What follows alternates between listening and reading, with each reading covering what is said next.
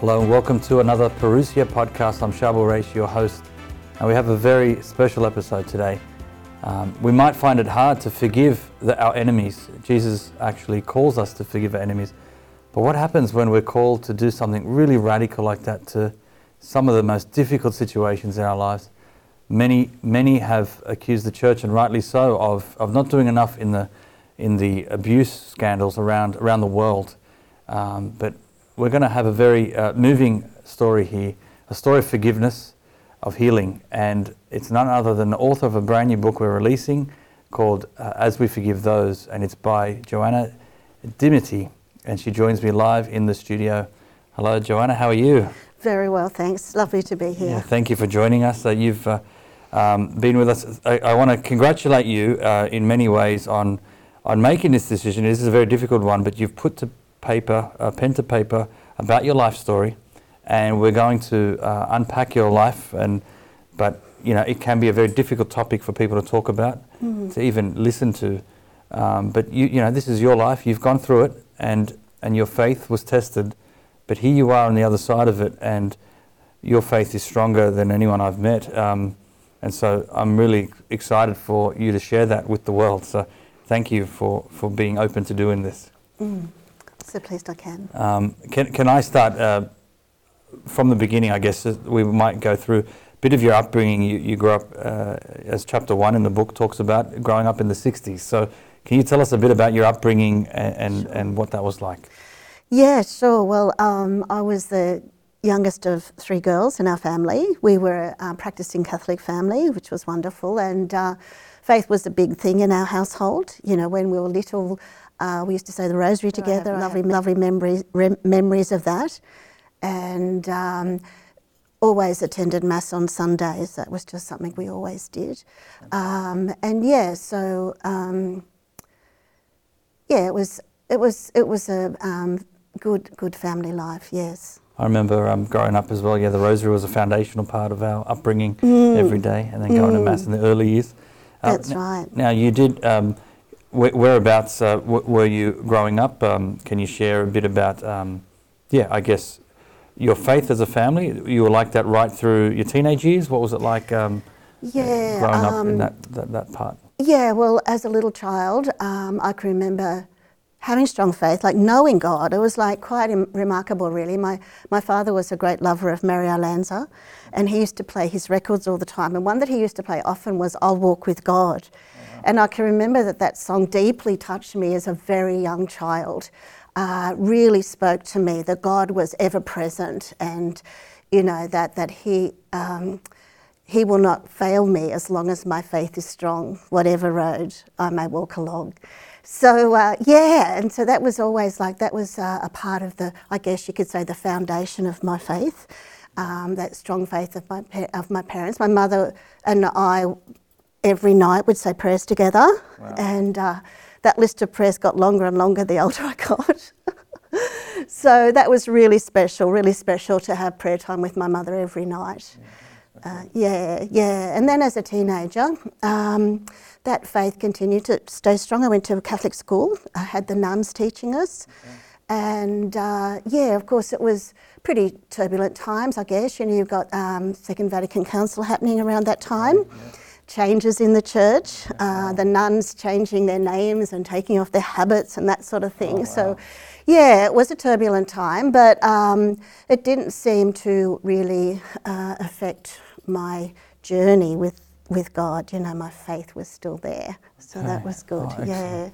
So that's interesting. Yeah, I mean, seeing the church through that and for your faith to stay strong, especially in that turbulent time. I wasn't able to experience that, but I can only read by other people's experience or talk to others who have lived through that time. And it was very different for many people. But tell us then, were you at the consistently at the same parish when you went to Mass on Sunday, and as with your experience on Sundays, your relationship there with the parish community? Did that change, especially during this time, before and after the council? Yeah, my father moved around a lot with his work, so we didn't have like that strong parish base. So I can't remember that there was that sort of parish relationship in it, because we seemed to go to different places a lot. Yes. But one place that I did love to go was the monastery, Redemptorist Monastery, on a Saturday afternoon of Our Lady of Perpetual Succour. And that was really special. That really touched me. And of course we'd have prayers, time of petitions, and I'd always think of things to pray for, help me in my exams and, this sort of thing. So yes, I think that probably was one that I remember as a place of significance rather than actually the parish, because we moved around a lot. Yeah. Wow. So can we talk about then your relationship with the different priests when you saw as you were growing older, and tell us, I guess, because you weren't at one place for such a long time, I mean, what was that like? Did you stay in touch with many of these priests and parish communities as you were moving around? Were you still in touch with people from the parish, or did you keep connected with these people, or even the priests? No. Just sort of very moving. I guess the priest to me was sort of like that authority figure up there. We didn't have any close relationships with any priests. Okay. So yeah, I just sort of had them at a bit of a distance, I guess, and they were the priest, almost untouchable, because they were the holy ones. Yeah, it's interesting. Yeah, that's right. The perception that we are given or we have. And it was during that time, of course, that the Mass changed from Latin to English. So there was a distance because of the Latin Mass. The priest had his back to you when he said Mass and that sort of thing. So there wasn't that. Was it fairly instant? Was it like the transition? Because I've never lived through that time, but what I was always curious, was it almost like an overnight type thing, or was it a transition slowly? Do you remember that time? I don't really remember, but I think it was like, we will do it by this date. So all the altars had to be turned around. Wow. And often they had, realistically, because the altars were way up on the end, facing the wall, they had to literally build a new altar. Yes. So I guess they had to have time to get all that ready and that sort of thing. I can't remember the logistics of it, but yeah, it was a big change, a massive change in the church. Yes. Wow. Can we now, we're here for this reason. I want to talk about then, it wasn't all smooth sailing, your experience in the church, and that's what we're here to discuss. It was an incident, and then do you want to unpack on that really changed or I guess shocked your world, if you like, or turned your world upside down? But do you want to tell us about that time? With what happened, your experience in the church when things did, I guess, turn downhill in your experience with the church. Yeah, I guess I would say that I had ultimate respect for priests. Like I had them on a high pedestal. Yes. And we used to go to a younger set dance, which was quite lovely, very well supervised and everything. And there was a priest who was often there, and this particular night, he was very, very popular priest, everyone seemed to love him. We decided to go and have coffee after the dance, and we did that.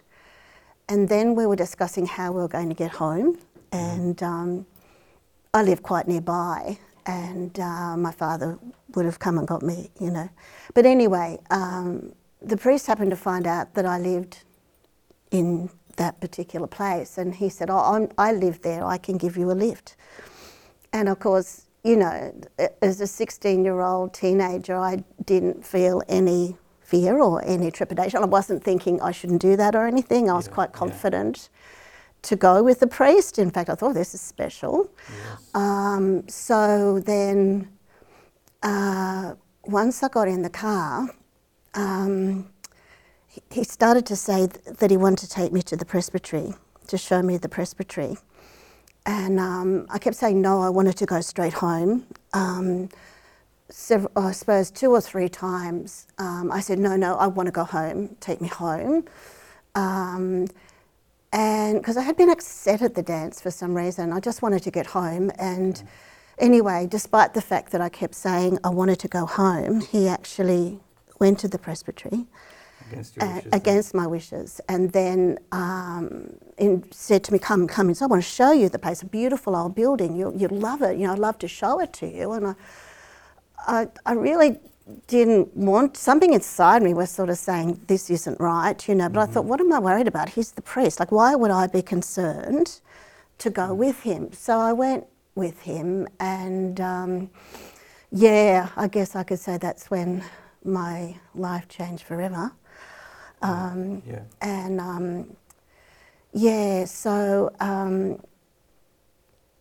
He kept telling me how beautiful I was, and each time he'd say it, I was filled with more fear and disbelief of what was going on, and there was basically no escape. And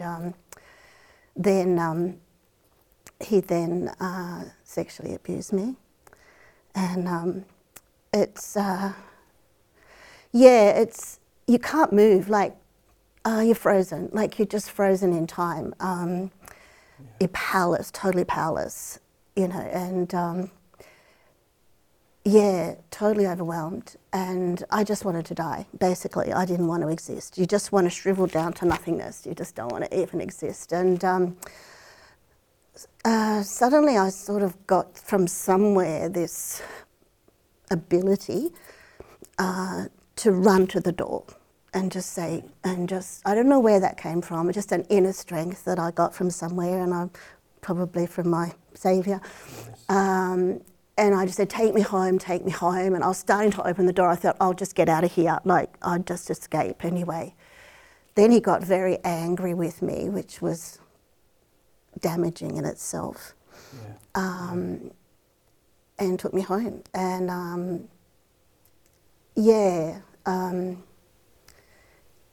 that's all happened was it fairly quickly, this whole episode? He took you down, and this all happened almost as soon as within minutes of getting there? Within minutes of getting there, And then he drove you home? He drove me home, and the next memory that I have, because I think I was just completely in shock. Yeah, of course. Totally in shock. And and I talk about this in the book, I remember distinctly being in the bathroom. My parents were already in bed, so they were totally unaware what was going on.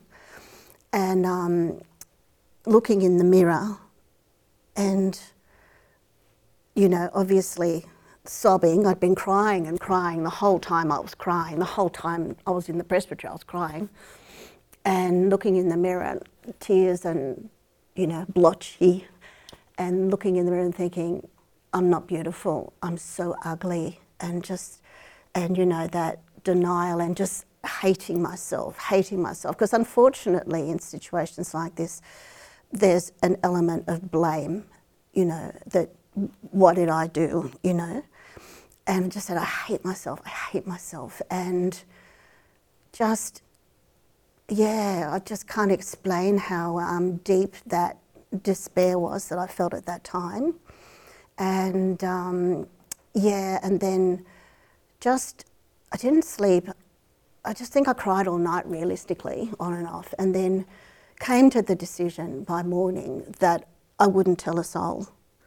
Wow. Because I thought if I ever tell anybody, they won't believe me, they'll believe the priest, and my life will be ruined. So I thought, I'm just going to bury it as deep as I possibly can. I'll put up a big wall, I want it never to come out again, and nobody will ever know that this happened. And that's what I did. I just buried it, because it was just too risky to admit to anybody that he'd done that to me, because I knew that he would deny it, and blame me. So he was a popular priest He was a at popular the time. priest. That's right. He was a popular priest. So for all those years, How long did you bury it for? It was over 40 years. Over 40 years. it was interesting, you know. I always say God's timing is perfect, you know, and there's no coincidences in God when things happen. And we had a school reunion of my school friends. I had beautiful school friends. I didn't mention that before. We were very close. And being the first year of the Wyndham scheme, you know, there was a lot of challenges, a lot of hassle. So we were very close. What is that for those who the don't know? Wyndham scheme was when high school went from 5 years to 6 years in New South Wales. So we were the very first year. So yeah, wow, okay. It was, the school system was pretty much in turmoil that year. We did our, what they now call Year 12, we called it sixth form. So we were very close, we're very close friends, and we stayed in contact, which was really beautiful.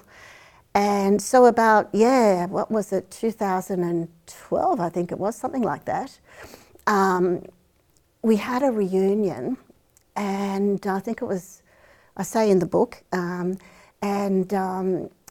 we'd been out to dinner, we'd had a beautiful night, and we laugh and laugh and laugh about everything, you know, about the past and all the funny things that happened to us. And we'd had a few wines, and we started talking about the sexual abuse in the church and the terrible things that were happening. And all of a sudden, there was a lull, and I just blurted out what happened to me.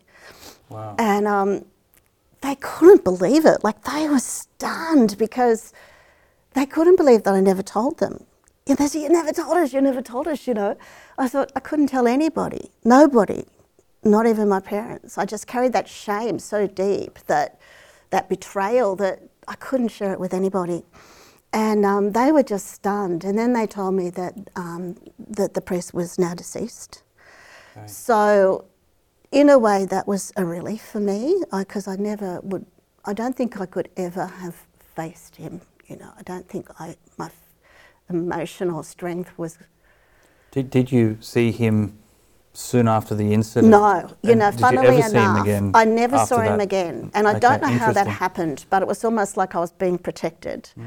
I never saw him again. He might have been avoiding me, of course. Yeah. He might have been avoiding situations where I might have been there, for fear that I would say something. Yes. So anyway, so I told my friends, and one of the girls' husbands worked for the Catholic Education Office, or for the diocese or something, and it came up in conversation and about something else, and he happened to say, but you know, that they should contact me because I had an incident happen to me. And then, so word got out very quickly once I'd revealed it. Yes, yeah.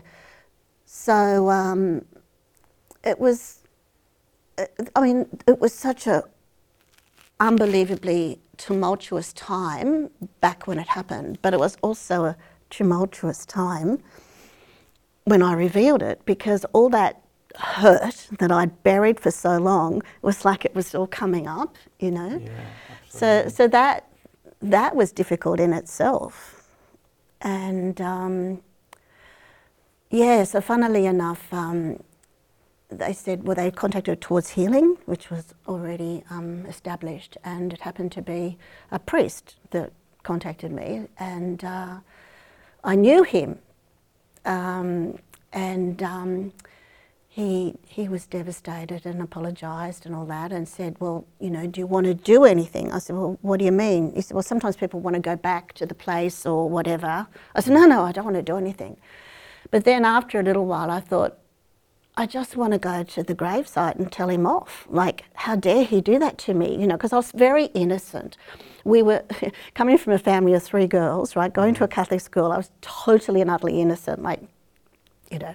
And I just wanted to abuse him and say, how dare you take that innocence from me? You know, how dare you hurt me the way you did? And so I said, yeah, I want to go to his grave.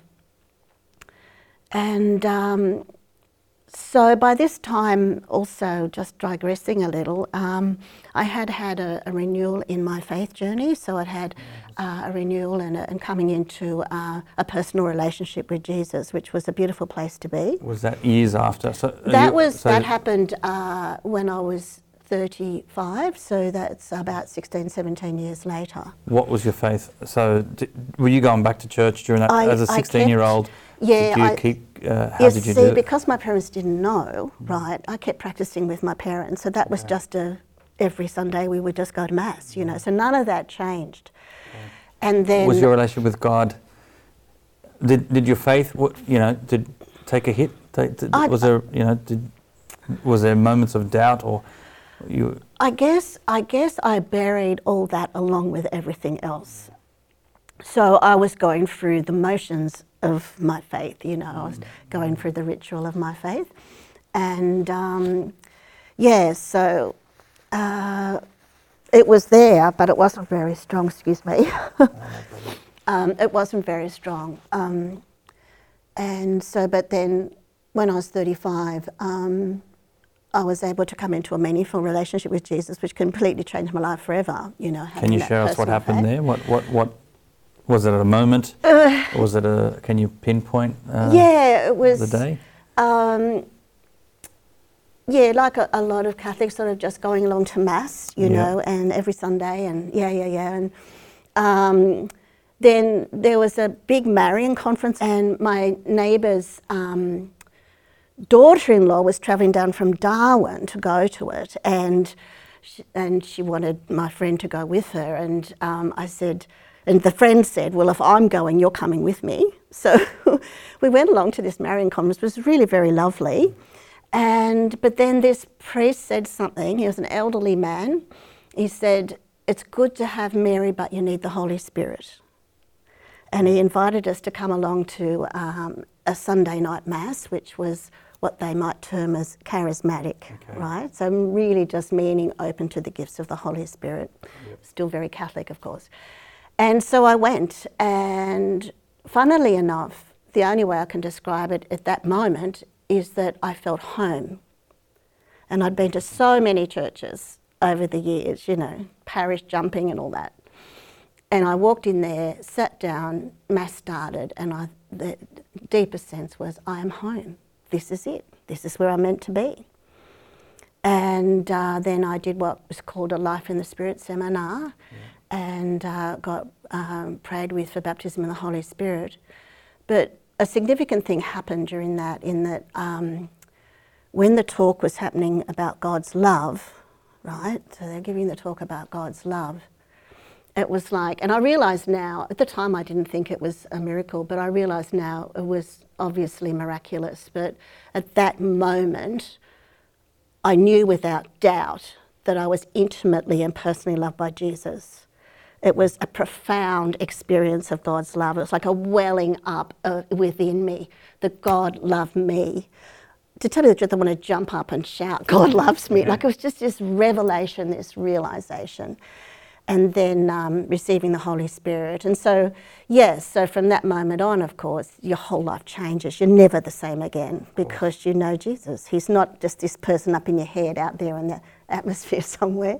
He's actually in your heart. And that changed me, right? So married, children, what was life like? I was married. I had 3 wonderful sons, three beautiful sons, which I'll be forever grateful, and of my beautiful boys, and a supportive husband, which was great, and so they were also supportive when they found out about this, because that was also lovely to have that support from them, particularly my husband. Were they shocked to hear? I mean, what was it? Because horrific. I imagine you reliving all this 40 years later and now having to tell this with the people you're closest to. Yeah, I know. Friends, family. They couldn't believe it. I mean, they were totally shocked. And because I'd been through a lot of healing, I guess there was also a doubt in their mind as to how come I'm still practicing my faith? How come you've done this, Mum? You know, how come you still love God? So there's a lot of questions. That's an interesting point, and I'd like to unpack that, because that's a very common understanding. People go there right away. I mean, one of the common objections to the church is if this is happening, and we're knowing about many stories, unfortunately, of abuse, but because of that abuse and the widespread abuse. Therefore, how do you trust the church?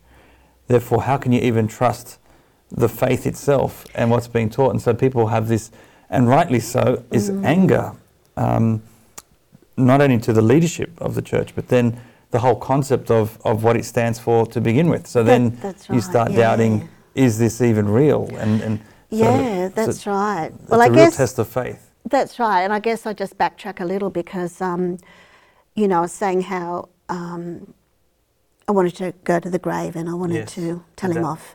So, so what happened was I was praying about, or meditating really about that, and praying and thinking about, well, what am I going to say when I get to the grave, you know, and really just, I guess, contemplating it. And I suddenly had this image in my mind of the crucifixion. And I'm just like, why am I seeing the crucifixion? And I'm just in that spot with Jesus on the cross, and I heard him say those words, Father, forgive them. And I just knew that I had to forgive. I just knew at that moment that I had to forgive. I couldn't continue to be the person I was unless I was able to forgive. This is 40 years later. 40 years later. And so I went to the grave and I did tell him off. And then I said to the grave, you know, that, you know, I was so angry and, you know, you had no right and all that. And then I said, but I want you to know that I forgive you. And I said to Jesus, if you're holding him out of heaven because of this, Lord Jesus, take him now into heaven. And and I was just able to let it go and just forgive. Yeah. Well, I mean, that's incredibly difficult. However, of course, we know, and what we're learning here is the power of our faith here. But what was that like once you made that statement to Jesus himself? Let him into heaven, but then, I forgive.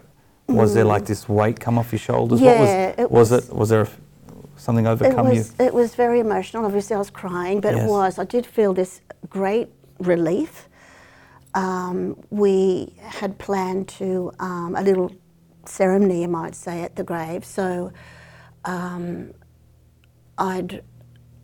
made a little flag prior to going there with 70 times 7 written on it. So how many times does Jesus? I guess that's what came to me as well after I had the image of Jesus on the cross. That scripture, you know, how many times do we need to forgive? And Jesus saying to Peter, you know, 70 times 7 or 77 times 7, whichever translation you look at. And just knowing that. So when I was contemplating going to his grave, I just made a simple little flag with 70 times 7 written on it. And then after I'd said those words, I placed the flag. There was a lovely little bunch of flowers there. I just stuck the flag in it. And then I'd written down all the negative aspects, you know, the hurt, the pain, the shame, all these things and negative things that I felt I'd endured because of it on a piece of paper. And we proceeded to rip it into little pieces and burn it. So that was a really significant thing too. And then we had, he gave me the anointing of the sick, which was lovely. Oh, wow. I'd asked for that, if we could have that there. And then the priest had also said to me that he wants to do a communion service there at the site as well. So as he was saying the Our Father, when we got to that part, forgive us our trespasses, I was just sobbing, and I realised, because my husband was there, the impact that it had on our marriage. And I just fell into his arms sobbing and asked him to forgive me for all those things, that the impact, you know, how it had affected me. And so that was really, really significant, because you're letting go. It's almost like, it's like letting go. You know, it's like if there's a log jam in a river, you know, and it's all held up behind, then suddenly it's just all gone. And it's a bit like that. It's just sort of a letting go, a release. Yeah, it's sort of a release. And it's almost giving you a freedom after that. It's almost an inner freedom, you know. Incredible. And this is your family was sharing in that in the ceremony that was happening there in this time. Yeah, it was really special. My husband was with me. Yeah, I was really, really, really pleased about that. Yeah. So then you're asking about the church, you know, so I kept practicing obviously through all this, and it was really the support that I got around me from the church, which was giving me the strength to keep going and the strength to, because obviously, as I was saying, it's like the logjam, there's a floodgates open of tears, and I'd often be sitting in the church. We had a Friday night healing mass, and after at the end of the mass we'd expose the Blessed Sacrament and just have a quiet time and with prayer, and often the priest would just be, he was actually a pianist, very beautiful pianist, and he would be playing the organ and maybe singing some songs. And music is, I guess, part of my prayer language, in that I just would sob, and so I would just sit there sobbing, just letting this pain out, you know. And it was such a, I guess you could say, a cathartic time, but a freeing time. Like I needed to go through that. I needed to release all that hurt and pain that was so deep within, that has to come out. Absolutely. And it was probably a year later, and it was actually Pentecost Sunday, so I think that was a very significant date. And we gathered around the altar. We must have had something like an altar call of some description, so we just gathered around the altar, and I was kneeling down, and it happened that I just happened to be nearly next to the priest, and suddenly I felt this like, it's hard to describe, like a volcano erupting within me. Just this, something was just erupting, and I thought, what on earth is going on? What am I feeling? Was it a terrible feeling or a good feeling? No, it wasn't a good feeling. It was a terrible feeling. Okay. It was a horrible feeling. I thought, what is this? It was something ugly that I could feel. And suddenly I realised that it was anger at the church that I'd held inside all those years. And I thought, what am I going to do with this? You know, I need to, it was just this anger came up. And so Mass finished, and I just happened to see the parish priest, and I went up to him and I said, could I have some time with you? And he just looked at me and said, you've got an hour, and took me over to the side of the church, which was miraculous in itself, because there were so many people around, so many people wanting his attention. Yes. And here he was giving me an hour. And so I had to tell him everything. Like, he knew nothing. He knew nothing of what had happened. And I'm like sobbing and sobbing for this poor priest. But all I can say, and I say it in the book, it was like he was literally Jesus' love to me. It was like I was sharing it with Jesus. He was just Jesus' love. That's the only way I can describe it. And, you know, after me sharing everything, I just remember him saying, you know, those words, can you forgive the church? And through the tears, through the sobs, I said, yes. And I've written some poetry, and I think it's described in the book. In the book has poetry, and I think it's described beautifully in the poetry, and that the sobbing was just there, but it subsided, and then there was peace. So, you know, after the forgiveness comes the peace, and that's the thing. You know, it's an inner peace. Yeah. Interesting. I mean, Father at the time mentioned the church. Can you forgive the church? Because he's taking on the responsibility, I guess, or representing that priest over 40 years now, but at the time, 41 years before what he did to you. He's not just representing himself, he's representing the church as a leader. The whole church. He was literally representing the whole church. He was the church, it's a silly thing to say, but it's like he was the church sitting there in front of me. And by him asking me, because other priests along the way, I said the Towards Healing priest said, can you ask forgiveness and all that. But this was the moment, this was the crux of me really forgiving. Because as I said before, you know, God's timing is always perfect. Yes. This was the perfect time. Interesting, it was Pentecost Sunday, you know, the birthday of the church, as they say. So, so that was really amazing. And as I said, it was a further release, another level of healing.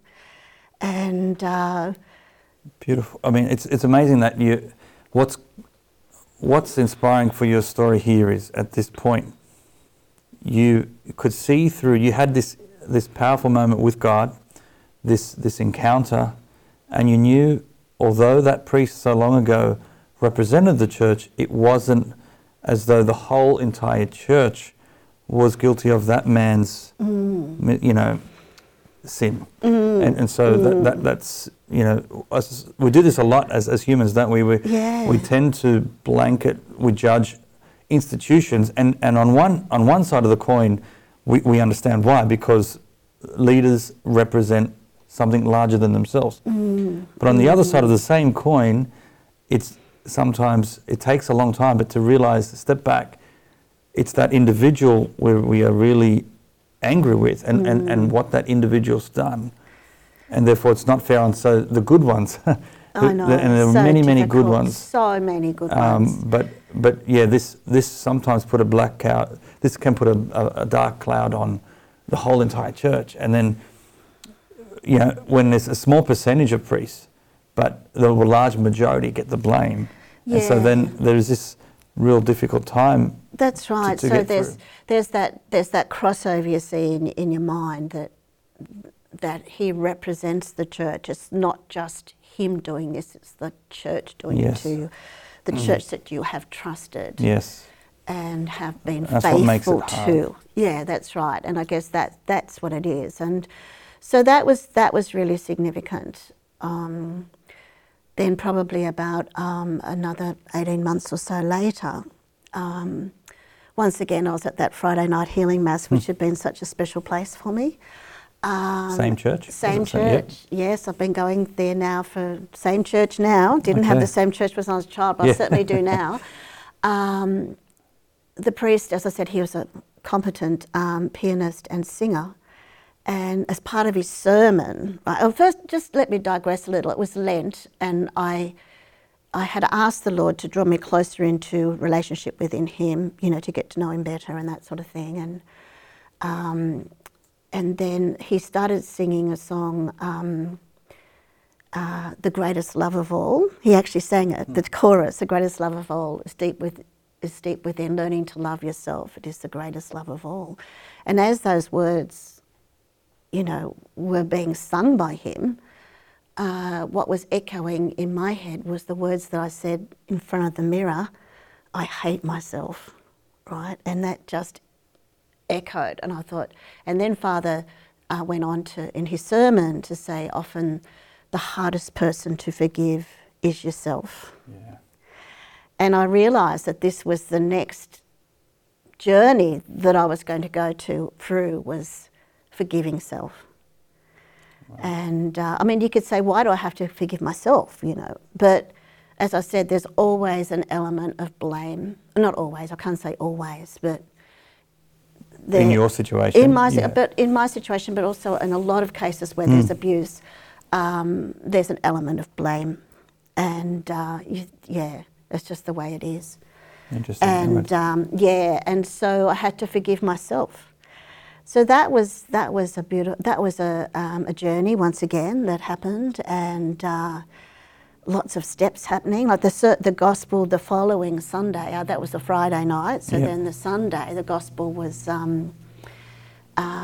Lazarus, Jesus raising Lazarus from the dead. You know, and as the priest was reading the gospel, and he said, you know, Lazarus, come forth, unbind him, let him go free. It was like those words were being spoken to me, because what happens is a part of you dies. Yeah. You know, that part of you that part of you just dies. It's like there's a death almost within. And so what was happening was that part of me was being brought back to life. And unbind him, you know, it's just so significant, you know, because you're so bound up in the hurt and the shame and the pain, to take those bandages off, you know. And so... Was that, again, another sense of freedom, you know? And totally. You know, what was... Totally. And was it different to the first experience of freedom? Yeah, it was almost like, you know, if you think about an onion, you've got all these beautiful layers, you know, the outside gets all yucky and peel it away, and then lo and behold, there's another beautiful layer underneath and underneath. It was like peeling away an extra layer, an extra layer, an extra layer, you know. And in each layer, really the love of God being revealed that little bit more to you. And, you know, as we know in Ezekiel, it talks about, you know, I'll take your heart of stone and give you a heart of flesh. Yes. And I spoke about this recently, and, you know, I was saying to the people I was speaking to, you know, like, it might be a pebble or it might be a boulder, But whatever it is, whatever that hurt is, the Lord wants to give you a heart of flesh in that area, that you will come more deeply, and they linked it to Ephesians 3, that you'll come be planted in love and built on love. So you'll no longer be planted in the hurt and the shame and the pain, but you'll be planted in the love of God. And that's what he's been doing, you see, all the way along. He's just been planting me deeper and deeper into his love. Wow. How long was that process to get to forgive yourself? So from the moment, so you said 18 months. Yeah, probably. So the journey, it took 7 years. Right. It's funny that it's 7. So from when you were with your friends, that reunion, Yeah. that was 40 years after the incident? Oh, more than 40. 40. Yeah, I can't remember exactly, about 46. Yeah. And then from that was the first time you went public. And you're saying 7 years since. It was a 7-year journey. Wow. And the 7 years was up when, and it's in the book, I talk about it, when I was invited back to the diocese to meet with the bishop. And that was not easy to do, because he represented that diocese, he represented that priest, you know. Yeah. And it's almost like, I mean, realistically, it's nothing like meeting with him again, but in a way it is, because he represents that diocese, you know. And we talked for quite a long time, and I kept thinking, he's not going to ask forgiveness. He's not going to apologise. It's not going to happen, because he just wasn't. You know, I'd been there for over an hour, and he kept asking me questions, and then I thought, he's not going to apologise. You know, is what I'm thinking. Then he said, "Let's pray," and you know, I just put my hands out when I pray. So, you know, he said, let's pray. So I went like that, and he was just sitting exactly where you are. But he didn't take my hand with his left hand. He took it with the right hand, and he held my hand. And then he asked forgiveness personally, right? But then he asked forgiveness on behalf of the diocese, on behalf of that priest, on behalf of the church. It was just incredible. After you're wondering in your mind when this is going to happen. Whether he was going to do it. And in prayer, here he goes. And it was just, and then another powerful moment. Then he actually wrote it out. He sent it to me. He sent the apology to me in writing, because he wanted me to have it in writing. I wanted it in writing, but he gave it to me in writing. And I hadn't realised the significance of his taking my right hand, but a couple of days later, the first reading was from Isaiah 41, where it says, I will take you up with my right hand, and I will heal right your hand. Right hand. And I'm like, oh Lord, I'm just like so emotional about it. So yeah, so lots and lots of healing over many years, like 7, and it's still going on. I'm sure the Lord hasn't finished. It's now 10 years since I actually came out with my friends and told them what had happened. And here we are. 10 years. I imagine. That's significant, isn't it? Yeah, so now we're about to do this. Yeah. The book is about to be released, or it is released, and we hope this, I mean, of course, this is probably going to resurface some of those feelings again, and you know, you'll probably be asked many more questions now that this goes public on a wider scale.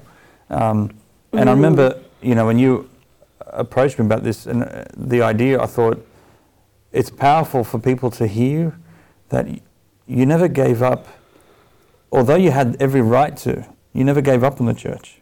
Yeah. You stayed, and you trusted, even though you had every right to leave. You had every right to, you know, turn your back on it and just go find another way. But no, you deep down you knew that that God was working through this, even through this cross, this suffering. But you are a new creation, as you've shared in our conversations, and how you were able to forgive, and the power of forgiveness. And it seems to be something that unless you can get to the point where you can forgive your enemies, and even sometimes when you're challenged to do the most difficult, tragic circumstance, when you can forgive those, the freedom. Yeah. And I think that's what I wanted to share with the world, that even yourself through this, and you're not alone. I mean, there are many others who have gone through different types of abuse, but the idea is that you stayed and you trusted in the Lord, and now I'd love to get from you now, for those people who, and rightly so, finding it very difficult to forgive, who have been in this situation, what message would you have for those who don't want to believe in a God that allows this, who don't want to believe in the church who has failed them, who don't want to have anything to do with the Catholic Church right now? Is there a message for them? Yeah. I'm often asked that question, you know, how can I be part of the Catholic Church when it was a Catholic priest who did this to you?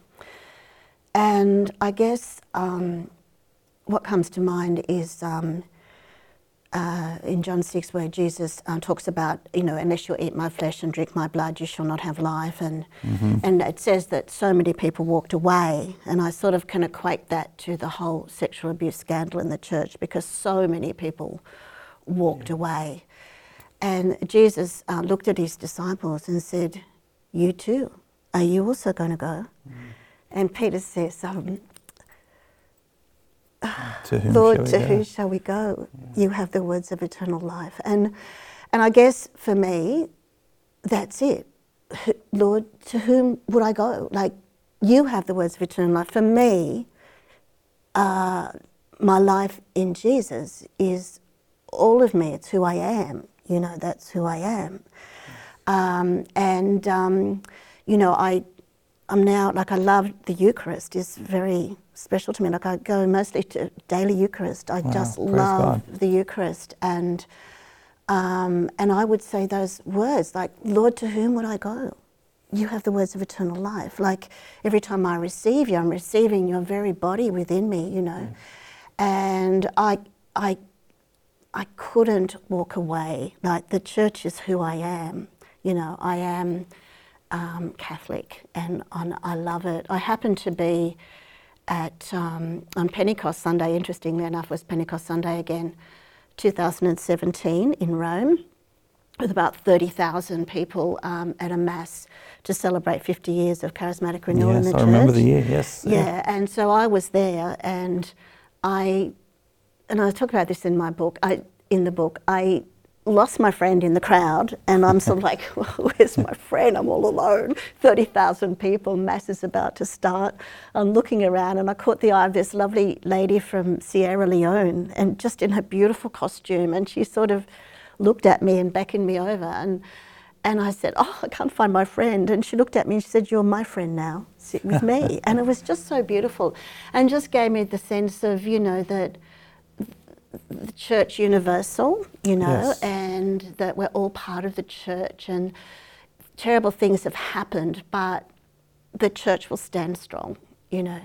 The gates of hell will never avail against us. And at that moment, I made a decision that I will stand for my church, and that I love my church. And God bless you. Yeah, amazing.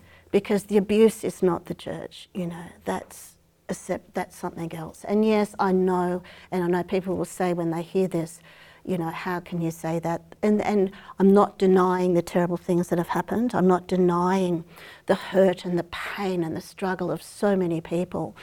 But it can't negate my place as a Catholic, my place as a Christian, my place as a child of God. The very healing you experienced was through this very church. Through the church, that's right. That's where it happened. If I hadn't have had that relationship with Jesus, if I hadn't have known his love so intimately, I doubt that I could have been on this journey. I doubt that I would be where I am now. Wow, it's powerful. That's what I really hope. You know, it's inspiring me for any. You know, we might let little insignificant things get under our skin within the church, but in the end, ultimately, Christ is in charge, and it's not. Many people forget this, but the church isn't. Yes, it's got humans involved, and humans sin and fall, but when Jesus says, "I will build my church," it's not that he's building Peter's church or the Pope's church. It's Jesus' church. That's right. And we keep forgetting that fact that these are representatives of Christ. Yeah. It's Christ's church, not any individual priest, or they are representative, yes, members, yes, but one man's sin doesn't sort of, symbolize the whole church, as I said. No, it's damaging, but right. It's not the be-all, end-all, is it? There is something. Because when I receive the Eucharist, it's Jesus and me. Yes. It's not necessarily the priest. Exactly. It's Jesus. Yeah. And he's giving me his very body. Yes. And so that's it. That's it, And I've been very blessed because, I'm in a beautiful parish now, a very supportive parish. We have a beautiful community, and we're growing all the time, So it's not, our Christian journey is not static. It needs to be vibrant, and it needs to be restored and renewed. And it's really important that happens, and just to be open to changes and accepting change in the church. And yeah, wow. Well, God bless. Amazing. And blessings to you. I mean, I commend you for your courage to go out and share this, because you are going. It's the next chapter now of your own story, but it's going to be, I imagine, still emotional, challenging, but you can witness to the love of Christ here. I'd love for you to have the closing sort of advice here. This book, what is your hope for this book? What do you hope will the fruits of this book, those who read it, who would this be for? Who should read this book? And what do you hope will happen? What fruits will bear from this? Yeah. I just hope that through reading this, people can understand the power of forgiveness, but also come to a deeper understanding of God's love, and that God loves each one of us personally, intimately, and that they can come to know that love, and come to know the calling of the church, that the church is there to support them, to care for them and nurture them in their faith. And that maybe, some people, because I have some meditations in the book, and I'm hoping that some people might be able to come to a point of forgiveness. It may not be about abuse, it may be about something else, and it may be something that they've burdened themselves with all their lives, and this might be the time as they read my book to let go of that and come into that freedom that we've discussed, that you can get when you forgive, when you let go, because, it doesn't diminish in any way how severe the injury was. It doesn't diminish it, it doesn't take away from that. But it releases you from the burden that you've carried, and that's the beautiful thing, it just releases you of the burden, and you're just giving the person or whatever over to the, just judicial system or for whatever to be, or to God to be judged, and you're free. It's just this freedom, the freedom that you receive. Yeah. Powerful. Amen. Yeah. I love the title, by the way. I think if more and more priests could preach on this, and more people understand the power. We say it in the Our Father all the time. Forgive us our trespasses as we forgive those who trespass against us. Yes, and your title just nails it. It comes down to how we forgive, and what a test you were able to do that. And thank you for sharing the freedom that you've experienced, the peace that you've experienced, and now the witness for the world. I really hope people out there who are listening to this or moved by this can get to that point where they can truly forgive their enemies and forgive those who have done harm by them, because ultimately there really is only one enemy, isn't there? It's not any human being. No. It's only Satan himself. That's right. When we realise that helps put things in perspective. Yes, and look, I always say when I've run conferences or whatever in the past, if one person's life is changed, then it's all worth it. And I would say that now. If one person's life is changed by reading my book, then it's all worth it.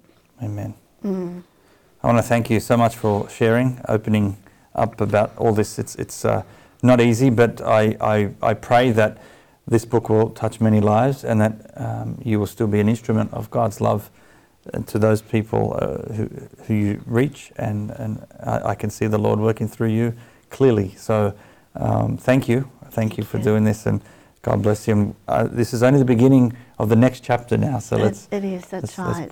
Well, yes. Thanks a lot, Joanna. Thank you. All right, God bless. That's another podcast. I hope you've been moved by this story, as I have been. As we forgive those, it's available now, both in paperback and ebook. So go to our website, parousiamedia.com, and get a copy. And I hope it inspires you as it's inspired me. Until next time, have a blessed week. God bless.